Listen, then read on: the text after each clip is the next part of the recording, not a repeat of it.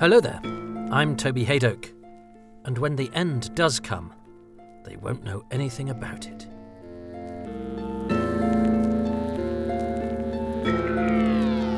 Welcome to Too Much Information, which aims to tell you the who, what and when of Doctor Who, a television programme about hurtling into danger with a spring in your step and a smile on your face. Whether you're discovering the episodes for the very first time, or you know your Greg Suttons from your stuck buttons, then you're extremely welcome to this odyssey which aims to go through the series, one episode at a time. In this edition, it's what could have been the final ever instalment of Doctor Who. Bare bones and expediency are what script editor David Whittaker has to battle with when writing a script for a programme for which time is, literally, running out, which possibly influenced his writing. So join me as I give you the who, what and when of Doctor Who, the brink of disaster. Or, and what would you have called the next episode if there'd been one? The precipice of calamity? The verge of catastrophe? First broadcast on the 15th of February 1964 at 5:15 p.m. It starred William Hartnell as Doctor Who, William Russell as Ian Chesterton, Jacqueline Hill as Barbara Wright, and Carol Ann Ford as Susan Foreman. It was written by David Whittaker, produced by Verity Lambert, and directed by Frank Cox. It was watched by 9.9 million people, and the audience appreciation was 60.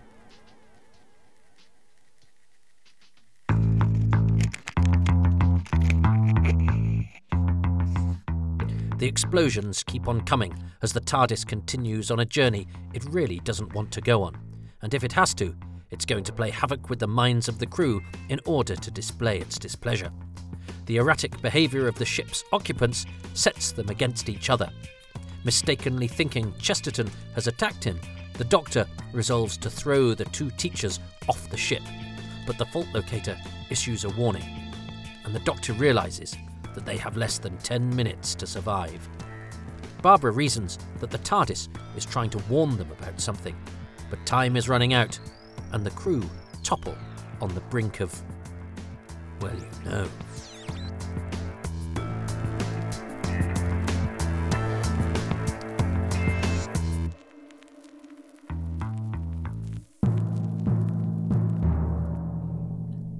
The when. 13th of January, 1964. Rehearsals begin for the first instalment of this story, The Edge of Destruction.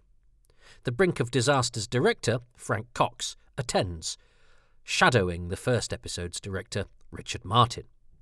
It's not clear exactly when Cox, a novice director whose first job Doctor Who will be, is assigned to helm The Brink of Disaster, but once again, the series is being used to blood a newcomer. Gentle Giant Cox is just 23 years old and has only recently completed the BBC Director's Course. Cox isn't hugely interested in science fiction, but the character dynamics in the script appeal to him. His approach to his work doesn't gel with that of Richard Martin, but as he is here merely to observe, this doesn't cause any problems. 20th of January, 1964. Rehearsals begin for The Brink of Disaster at the Army Drill Hall, 239 Uxbridge Road. Cox is grateful for the support of William Russell during this nerve-wracking first engagement. 24th of January. The Brink of Disaster is recorded at Lime Grove Studio D. The day starts at 10:30 a.m. with camera rehearsals. Lunch is at 1 for an hour, and then there's a tea break at 3:45, during which there is a photo call. At about 4 p.m, the regulars have to recreate a scene from last week's instalment in order to provide the Radio Times with a suitable image for its preview of the story, which will go alongside the first episode. Of the photos taken during this session, only the one printed in the Radio Times survives. Camera rehearsals continue from 4:15 until supper at 7 p.m. Line-up is at 8 to 8:30 p.m, and then the programme is recorded from 8:30 p.m. to 9:45 p.m. An hour and 15 minutes, and it's all in the can. 25th of January. Having finished work on The Brink of Disaster yesterday, Carol Ann Ford capitalises upon her visibility as Susan and is back at the Beeb the very next day by taking part in a live episode of Jukebox Jury from Television Centre Studio 2, alongside fellow guests Adam Faith, Jean Metcalf and Phil Spector.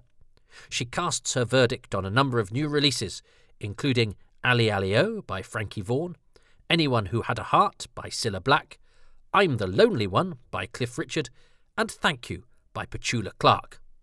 According to host David Jacobs, Carol is fresh from a hair-raising adventure, which is a fair assessment of what she's just been up to. 15th of February. The Brink of Disaster is broadcast on BBC Television. Its 9.9 million viewers is down 500,000 from the previous week. The audience appreciation is 60, one lower than last week, but still higher than anything involving cavemen or the first 2 episodes of the Dalek serial. 31st of January, 1969.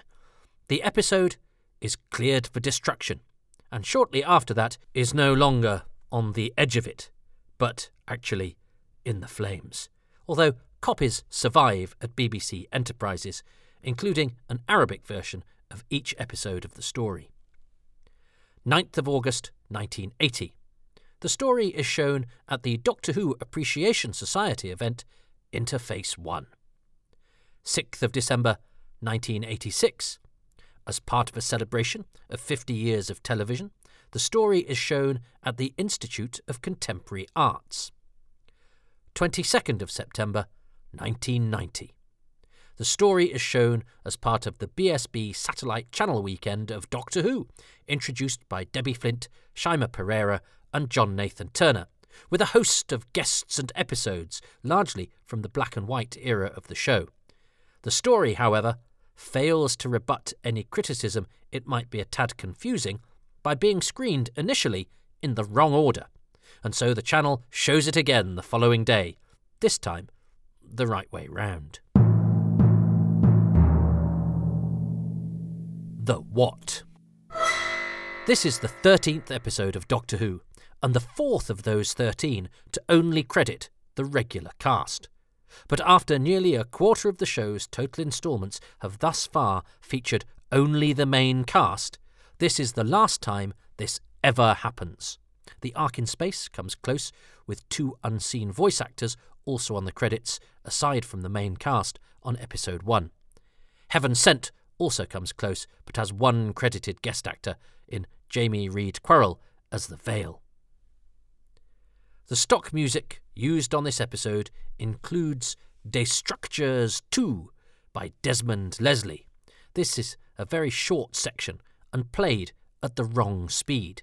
It's a 78 RPM disc played at 45 RPM, which plays over the opening scene when Susan appears from the bedroom.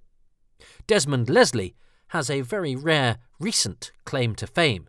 He is the person who, in a now infamous piece of surviving footage from the TV satire show That Was the Week That Was, broadcast live, interrupts journalist and presenter Bernard Levin during an April 1963 broadcast. 1 minute, Mr. Levin, says Leslie politely, asking his quarry, would you stand up, please, before formally berating Levin for a review of the cabaret show An Evening of Savagery and Delight, in which Leslie's wife was appearing.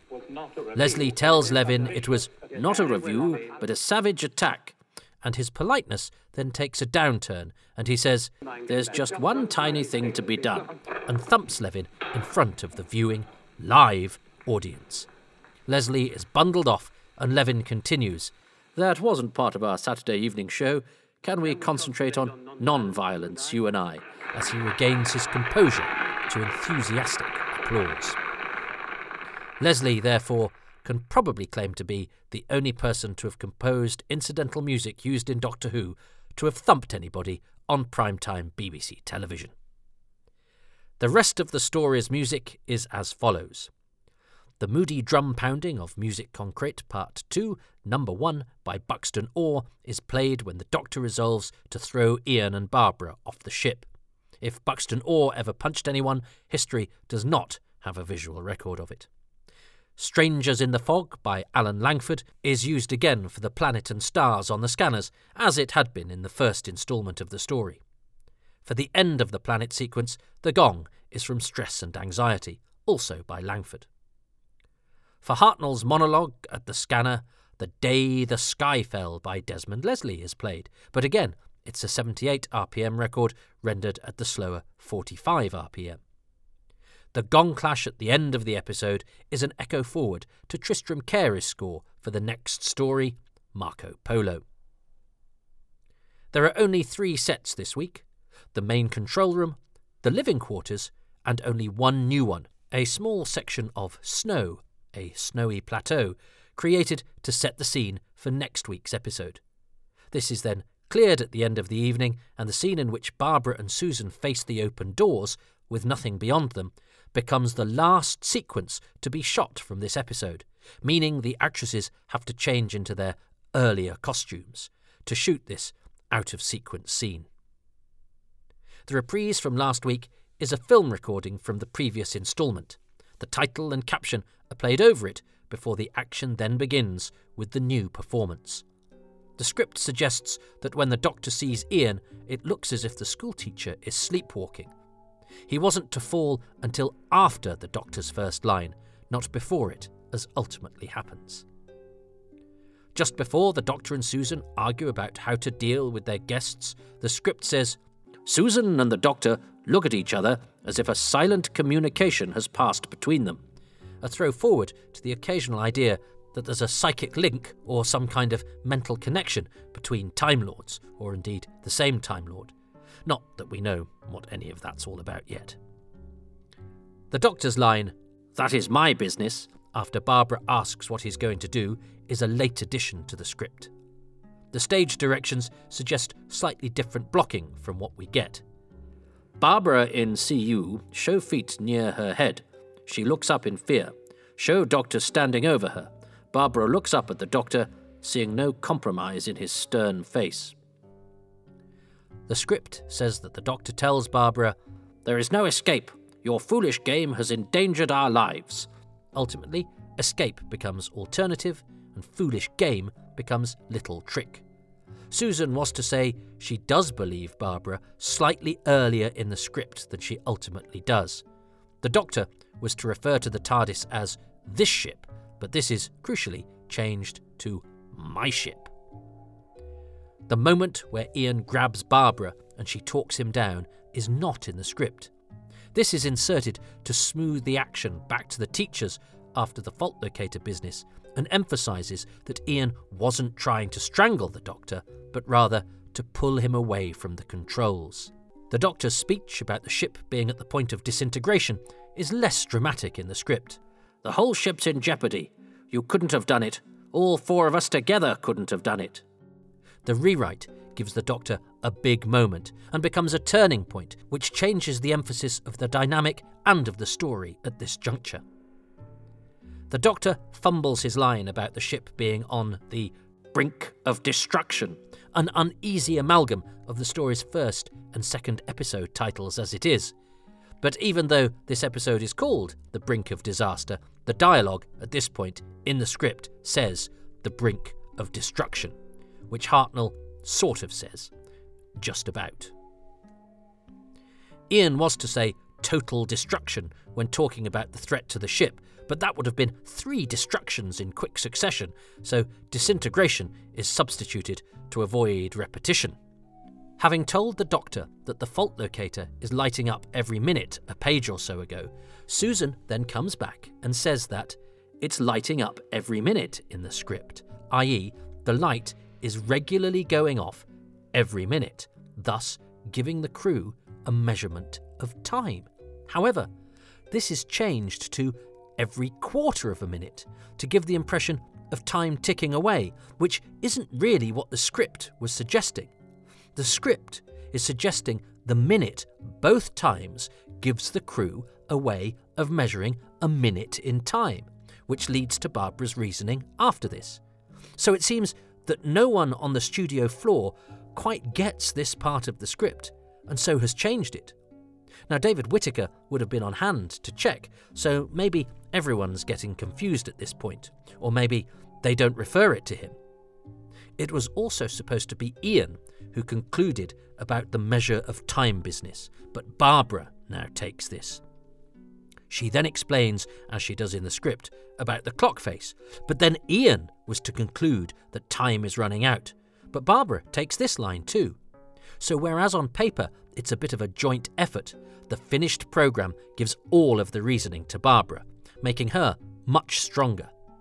Later, Ian was to deduce that the TARDIS replaced time with the light on the fault locator, but again, Barbara gets this line in the final product. William Russell has allowed some of his dialogue to be sacrificed in order to give Jacqueline Hill a bit more of the intelligent dialogue, improving her role and Barbara's contribution to the story, which is further proof, where it needed, that his knighthood is long overdue. When explaining about the column rising, showing the extent of the power thrust, the Doctor had an additional line in the script, which is cut from the final version. The column holds down the power too, of course. Both Susan and Barbara refer to the column as the central column in the script, but they decide not to in the episode, as it's pretty obvious where the column is. The Doctor is supposed to say to Ian, "You'd be blown to a cinder in a split second," but what comes out of Hartnell's mouth is, "You'll be blown to atoms by a split second." It's not the last time he'll make a balls of cinders, as we'll discover in The Chase. The script knows what its hero moment is. The Doctor is seen in an area where light and shadow make his face seem ominous, adding gravity to his words, it says before his big speech. Pretty much all of Ian and the Doctor's dialogue as they are hunched over the fast return switch, particularly the Doctor's explanations, are not in the script.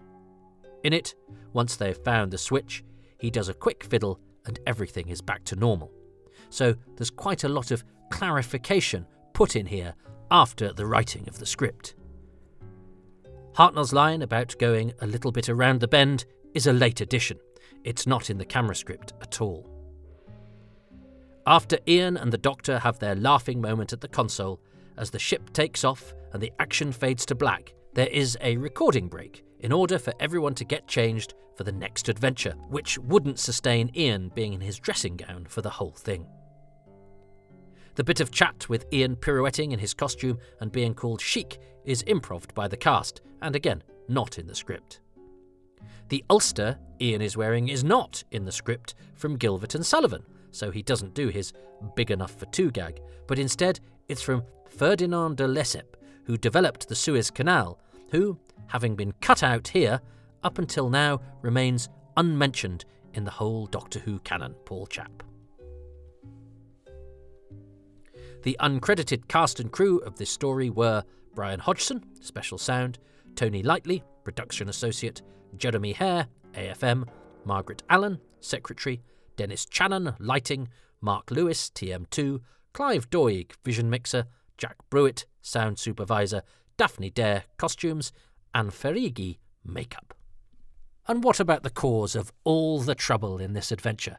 That pesky fast return switch? Well, no wonder the regulars didn't happen upon it in the previous episode, because, well, actually, it wasn't there. So that's why we're talking about it this week, because added in what looks like felt tip pen to the panel on the TARDIS console, the words fast return are absent from the Edge of Destruction. And you can go and take a look if you like, 24 minutes and 15 seconds in, when Hartnell is at the panel right at the end of the episode, which, this week, has the fast return switch on it. It isn't there. And so it clearly wasn't present for the recording of the Edge of Destruction and has been added to the brink of disaster. The Who. Frank Cox. Frank Dixon Cox was born on the 28th of May 1940 in Perivale, London. He was schooled at Ealing Grammar School and from a young age loved poetry. Frank also discovered a love of opera and ballet which would continue, and whilst at school he was part of the Drama Society, performing in a number of plays. Though determined to become an actor, he was persuaded to read English at Leeds University. Whilst there, Frank and fellow English student Ronald Pickup entered the Sunday Times Student Drama Festival. Each performing their own monologue, they were chosen to perform in a production of Harold Pinter's The Birthday Party in Istanbul and Izmir in Turkey. Another of the competition winners, Ralph Wilton, later a Doctor Who production manager, directed, with Ronald playing Stanley and Frank Goldberg. The production visited Istanbul and then Izmir for a day in each location. However, the Turkish audiences understood nothing of the play, with many walking out. During the interval, it was decided that the company would only perform the second act and hope that no one would still be following and realise that they had actually abandoned the third. Whilst the play may not have been a great success, the company enjoyed exploring Turkey while they were there. Frank and Ronald would become lifelong friends, whilst Frank and Ralph would cross paths again years later at the BBC, although the pair never worked together. Frank did, however, play a part in getting Ronald his first TV role in Doctor Who's The Reign of Terror. Frank graduated in July 1962 and returned home to pursue his desire to act, but was unsuccessful in applying to RADA. However, at this time he bumped into an old friend from Ealing Grammar who was working at the BBC's film library in Ealing and wangled Frank a gopher job there. It was through watching and learning from those in the library that Frank first became interested in production, and he soon found himself as a floor assistant at Television Centre, as holiday relief working on series such as Maigret, This Man Craig and The Troubleshooters. With the launch of BBC Two, he applied to become a floor manager, but was told he was too inexperienced, but was instead offered a place on the director's course. Whilst on the course, Frank found himself shadowing an early soap opera, Compact. His final piece of the course featured an up-and-coming actor by the name of Brian Blessed. Frank chose Alan Sillitoe's The Bike for Blessed to read for a group of children. Doctor Who would be Frank's first official directorial posting. A few years ago, Frank wrote these hitherto unpublished words about that first job. In February 1964, I was a mere 23 years old, fresh off the director's course at the BBC, when I was suddenly asked to direct an episode of what was then called a new sci-fi series called Doctor something or other. They couldn't even recall the title of this series. I took it on, met the producer, Verity Lambert, and eventually began what were known as outside rehearsals. The leading actor, William Hartnell, seemed strangely insecure and clearly liked standing majestically in the TARDIS, declaring, "I am the Doctor," but he found his lengthy speeches difficult to remember, so much so that he referred to them as Bloody Macbeth. This was not helped by the fact that this was a fill-in episode, written virtually overnight and set completely inside the TARDIS with no new characters. Eventually, William Russell, who was playing Ian, offered to help by taking over some of the plot dialogue lines himself. William Hartnell was grateful indeed. The storyline of this episode is not too complex. The Doctor, Ian, Susan and Barbara are in the TARDIS when an explosion occurs. The Doctor initially thinks it's Ian and Barbara's fault. It gradually dawns on the travellers that what they have been experiencing is an attempt by the TARDIS itself to warn them of something. Whilst Frank was never one for events and conventions, he was always pleased to hear how surviving cast members William Russell and Carol Ann Ford were. For their part, they remembered Frank as a gentle giant. The much talked about shot of Hartnell's spotlit soliloquy is perhaps something of a surprise for Doctor Who at the time, but is an example of Frank calling upon his time as an actor. Frank would of course return to the show to direct the latter half of The Censorites, and then, for the next 5 years, Frank found himself continuing as an assistant on the floor as well as directing when allowed. Directorial roles included The Revenue Man and The First Lady. His one and only episode of Doomwatch allowed Frank to cast an actor he had his eye on, Brian Cox, no relation. Doomwatch was a series Frank would have had great sympathy with, as he was always an early adopter of new ideas and was fascinated not only with how everything worked, but also in the world around him. Frank's other directing work included the likes of Softly Softly Task Force, in which he was delighted to be allowed onto location and to be given a little action to shoot at last, as well as A Play for Today, in which he cast Richard Briers. Although not a naval man, Frank enjoyed Warship, as once again it gave the chance to flex his directing muscles, as he had the support of the Navy and naval ships at his disposal. Having said that, of the series he was particularly pleased with Subsmash, telling the story of a failed submarine exercise captained by the actor Dennis Lill. Frank was especially pleased with the casting of Lill, having tried to cast him in other series before, but to no avail. Lill, of course, is well known to Doctor Who fans as Dr. Fendelman in Image of the Fendal and Sir George Hutchinson in The Awakening.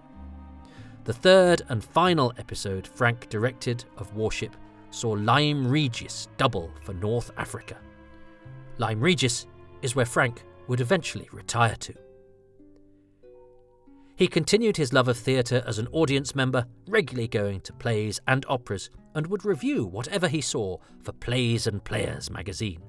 He was not afraid to give an honest opinion of a production, and if he didn't enjoy what he'd seen, he would say so. He directed 2 episodes in the second series of Sutherland's Law. What was to have been only 2 weeks' work became almost 3 years for Frank. Having initially gone up to Scotland to direct the first episode of the second series, The 13th Man, Frank found himself producing. Frank told the tale that Neil McCallum, the producer, had decided at short notice not to return for the second series, and Frank, having shown an interest in the scripts beyond that of a visiting director, was asked to produce the second series himself. His first decision was to reshoot the opening titles, as he didn't like them, nor the title music for that matter. Frank had new titles and a theme put together and was very pleased with them. However, upon showing them to his departmental head, he was told in no uncertain terms to bring back the original titles and music. This was the first lesson for Frank as a producer, not to rock the boat too soon. As his promotion to producer had happened at such short notice, Frank also directed the episode as had originally been planned. Frank enjoyed his time in Scotland and got on well with the regulars. Ian Cuthbertson became known as Ian Custardbum to both Frank and the regular crew. Very aware that the concept of the Procurator Fiscal was a Scottish system, Frank worked hard to get Scottish writers such as Robert Banks-Stewart and Jack Gerson involved. Whilst he brought in experienced directors such as Pennant Roberts and Douglas Camfield, Frank gave Andrew Morgan his second ever directing credit, something which Andrew never forgot.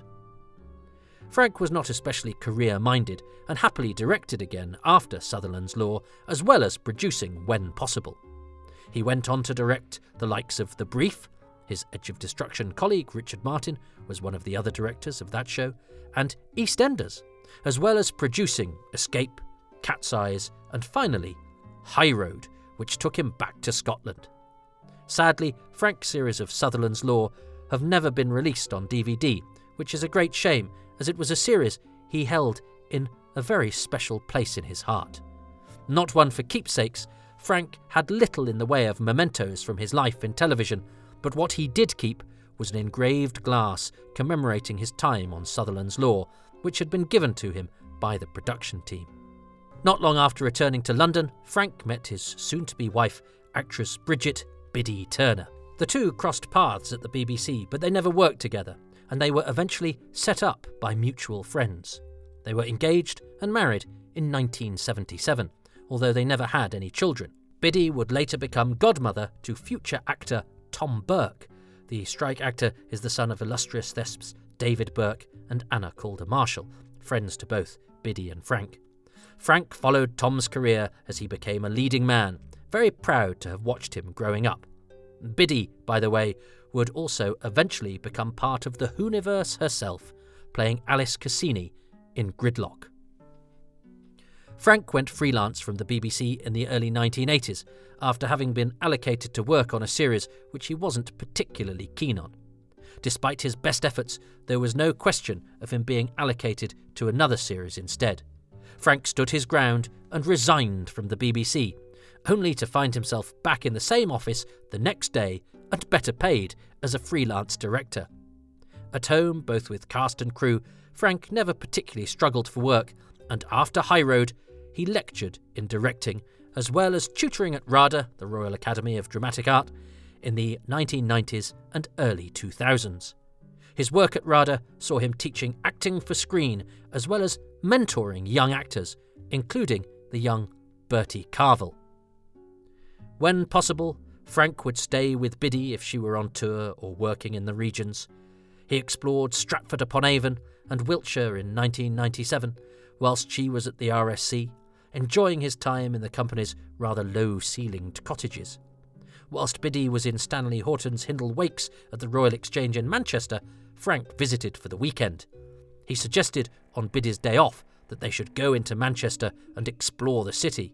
Biddy was most insistent that as she spent most of her days there anyway, they should explore a gallery on the outskirts instead. That day, an IRA bomb went off in St Anne's Square, which is where Frank had intended to explore. As Frank said, "We were so lucky. If Biddy hadn't objected to going in that morning, heaven knows what might have happened to us." As Frank's work at RADA came to an end, due in part to a wish for a quieter life, as well as Bridget's failing health, the couple retired to Piddletrantide. Bridget continued to work, although it became gradually more difficult for her. Doctor Who was actually her final acting role, meaning his first job as a director and her last role as an actor were the bookends of their long careers, and they were both Doctor Who. Alongside an old friend of hers, Georgine Anderson, who played the other Cassini sister, or was it her wife? Whilst in Dorset, Frank began watercolour classes every week. Although he hadn't been a painter previously, Frank became adept with a brush and could produce a painting every 4 weeks, although he strictly only painted during the classes. His meticulous eye as a director often coming through both in the detail of his paintings and his composition. His love of theatre and opera continued as Frank would regularly make the trip to London to see productions, particularly those featuring old friends. One of the last that Frank saw was his colleague and friend Ian McKellen in the title role of King Lear at the Duke of York Theatre, to which he had been personally invited. Frank would regularly visit Glyndebourne Opera with the actor David Swift and his wife Paula. A trip to the opera would always be accompanied by a picnic beforehand. Frank never missed a National Theatre live broadcast or the chance to see both opera and ballet broadcast at the Plaza Theatre in Dorchester, always sitting in the same seat with a large glass of Merlot, and he was well known by the staff for his weekly visits. A quieter life in Dorset suited Frank in his retirement, especially following the loss of Biddy. She passed away peacefully on the 27th of December 2014. After this, Frank began his round walk, a daily walk encompassing some of the views that he and Biddy so loved in Piddletrantide. Frank was always an early adopter of technology and kept in touch with many friends via Skype, even in its infancy. He was an early advocate of fax machines and mobile phones as well, telling Burke and Calder Marshall that they would be commonplace in the future. Frank was incredibly widely read and a staunch Labour supporter, although latterly not so much a fan of Jeremy Corbyn. Frank Cox died on the 29th of April 2021 at the age of 80. And so ends another episode of Doctor Who. Well, the Doctor's speech is clearly the best bit. Hartnell, majestically framed with his back to the TARDIS console amid some moody lighting and the constant rocking explosions, holds his own as he delivers it. The episode builds to this moment, and the leading man is more than up to it, though he is matched performance-wise by Jacqueline Hill, generally a calm, troubled presence throughout the hysteria, grounding everything with intelligence and reason. This is a store-cupboard story, with the team only able to make a drama out of what is available. Thankfully, they have an extremely strong quartet of regulars, a brilliant, peerless spaceship design, and a show which can thrive simply on everything being a bit weird. Carol Ann Ford channels the more unearthly qualities of Susan that she isn't always allowed to explore, especially if there's something to be frightened of, But here she's at her unsettling best, especially when she emerges into the console room and throws suspicion on the teachers. The repetitive explosions that rock the ship as the story heads towards its promised climax are a simple but extremely effective dramatic tool. That the denouement is so batty it deserves a medal, the TARDIS is behaving like Ted Rogers in the quiz show 321, hurling out indecipherable clues and expecting the crew to interpret them correctly, doesn't, in the long run, matter. It's not really about the story. The crew's odd behaviour isn't really explained by the ending, but there are so many lovely moments between them, not least the Doctor and Barbara making up again at the end, and the two men facing oblivion together, their differences set aside as they stand firm against the incoming apocalypse, upper lips as stiff as can be. It's about being unsettling and strange in a way that Doctor Who can only really be in this period of its history, when we aren't sure of the format, when the characters aren't fully established, and here, in the 1960s, when anything goes. And sometimes it has to go because, well, we're on telly soon. And here, it goes right to the brink, both in terms of the story and the production. Oh, and as we learn about each other, so we learn about ourselves. Doctor Who, The Brink of Disaster, featured title music by Ron Grainer, BBC Radiophonic Workshop. The designer was Raymond Cusick, and the associate producer, Mervyn Pinfield. Coming next, a journey to Cathay peaks at the very beginning of the story, at least geographically, as the crew embark on another epic trek, but this time in history. That's next time on Doctor Who, Too Much Information. Next episode, The Roof of the World. Or, it may be a giant footprint in the snow, but we aren't telling that story yet. Too Much Information, The Brink of Disaster, was written and presented by me, Toby Hadoke, with special thanks to and additional writing by Alex Moore. Thanks to Mark Ayres, Richard Bignell, Steve Brusker, David Brunt, Peter Crocker, Graham Kibble-White, Simon Guerrier, Jim Saxter, Rhys Williams, and Rhys Williams' dad. The series consultant is Richard Bignell, and the music for this podcast has been specially composed by Wayne Shepherd.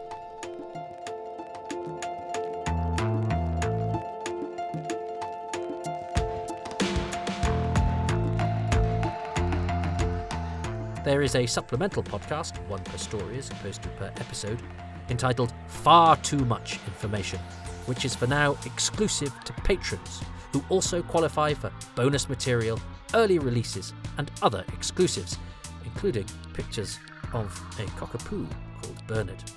Patrons are also nearly 6 months ahead with my Happy Times and Places podcast, so if you want to hear esteemed science fiction journalist Steve O'Brien eulogise Black Orchid, or Full Circle writer Andrew Smith get all misty-eyed about The Dominators, then accept my command and nip over to patreon.com/Toby Hadoke.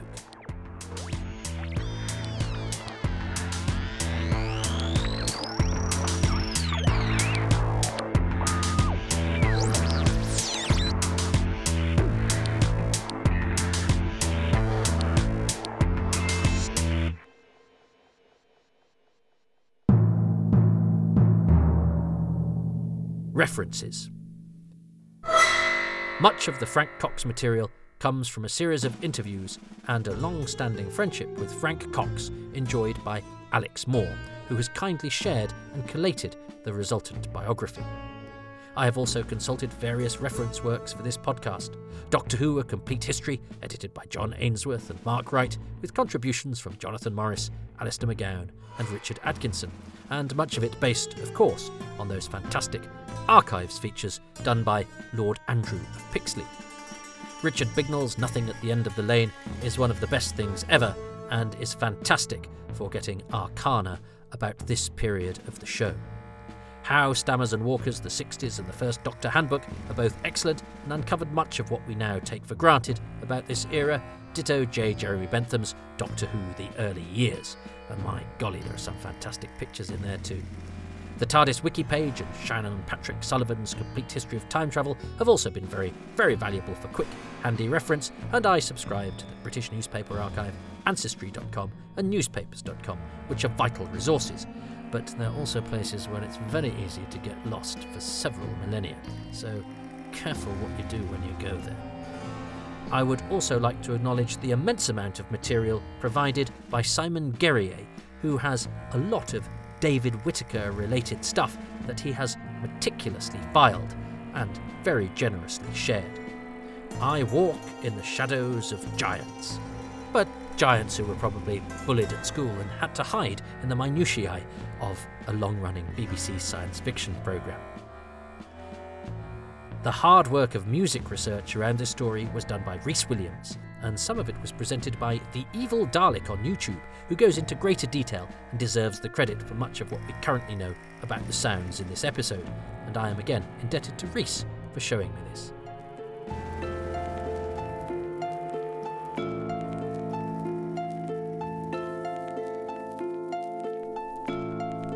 I would like to thank the many patrons who make these podcasts possible, and they include Ruben Herfindahl, Stephen Moffat, not that one, Paul Hayes, James Curray-Smith, Simon Curtis, Tim Arding, Kevin Clark, not that one, Ginger Animator, Rick Moran, Scott Pride, Radit Aritza, Nigel Bromley, Paul Gregory, Ian Radford, Joe McLachlan, Gareth Bowley, David Bickley, Steve O'Brien, Keith Adams, Ollie Barrett, Andrew Jolly, Tim Jolly, Aaron Gulyas, Simon Coling, Paul Colnaghy, Ben Cook, Martin Cook, Matt Corner, Paul Cornell, that one, Leslie Coots, Ben Cowdell, Peter Crocker, Philip Craggs, Lee Cremin, Dave Curran, Paul Philip Dahlgren, Matt Dale, Rob Dawson, Chris Davies, Hugh Davies, Robert Davies, Shanty Day, Ian Dean, Tim Dickinson, Drew, Paul Dykes, Andrew East, Andrew Egan, Mark Findlay Smith, Paul Gibbons, Dave Gillespie, Charles Gears, Lisa Gledhill,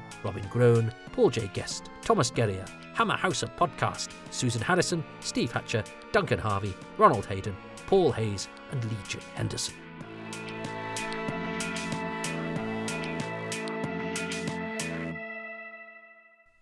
If you would also like to be listed on an episode, you can become a patron too. Patreon.com/Toby Haydoke. The tiers start from £3 per month, and that gets you access to most of the bonus material. There are other inducements as you go higher up the tiers, but I don't like to withhold too much. It just feels wrong. So most things you pretty much get at the £3 a month mark, and that is for 3 releases per week. That doesn't include the dog photos, they're a bonus. 3 releases per week, every week. £3 a month is the lowest tier, and you get 10% off that if you sign up for a year. And patronage gets you a listing on certain episodes and early material, bonus material, and all sorts of other goodies. Now, look, I know times are tough, and if you cannot subscribe on a monthly basis, you can't commit to that, I totally understand. But if you enjoy a particular episode or are feeling particularly flush, you can go to ko-fi.com/Toby Haydoke and bug me whatever you want, whenever you want, however often or not you want. But you know what costs you nothing? To go to iTunes, to go to Podbean, to just go anywhere on the internet. A 5-star review really, really helps with my algorithms, and I'm getting on. I need as much algorithm tweaking as I can get, and any lines of review that you can put together to tell other people what you like about these is really, really helpful in these days of, people perusing the internet and needing things to stand out to them. That, your kind words, would help them to stand out. By them, I mean these, and I'm not going to retake that because you probably stop listening now anyway. So listen, please, yes, become a patron, go to Ko-fi, or just put nice words about these for free anywhere and everywhere you can on the internet. Thank you so much.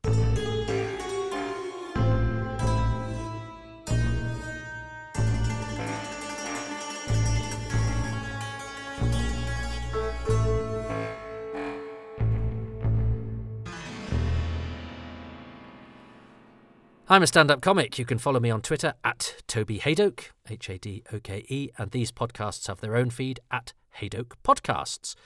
I do comedy once a week in Manchester at Excess Malarkey Comedy Club on a Tuesday, but there is an internet example of the sort of thing we got up to during lockdown. We couldn't put on shows on comedy stages, so we put them on from our living rooms, and because there was no geographical problem with uniting people via Zoom, we got comics from all around the world, from Eddie Pepitone in the States to Alice Fraser in Australia, and some top-notch UK-based talent too, from Nish Kumar to Mark Watson, via Ed Gamble and James Acaster.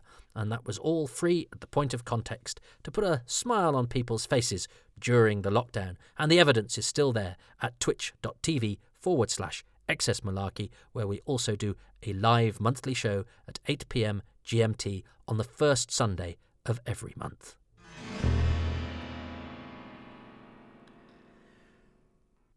Well, slightly shorter. What is it, about 44, 45 minutes? That's still not bad for episode 2 of a story where I think any information that was available was put out there with episode 1. And, well, look, there we go. I was worried about this one because there's no production file at all for The Edge of Destruction. No actors to give biographies of. And look, it was 2 weeks for a very small amount of people in 1964. So what was there to talk about, especially as they didn't go anywhere, bar the TARDIS interior? So there we go. Hopefully that will be the hardest one I ever have to do, he said, as he considered that coming up next is an entirely missing 7 episodes of a story. Okay, perhaps this is just going to be hard forever. Oh, thanks. Well, at least there's no chance of me dying before I get to the end of the series.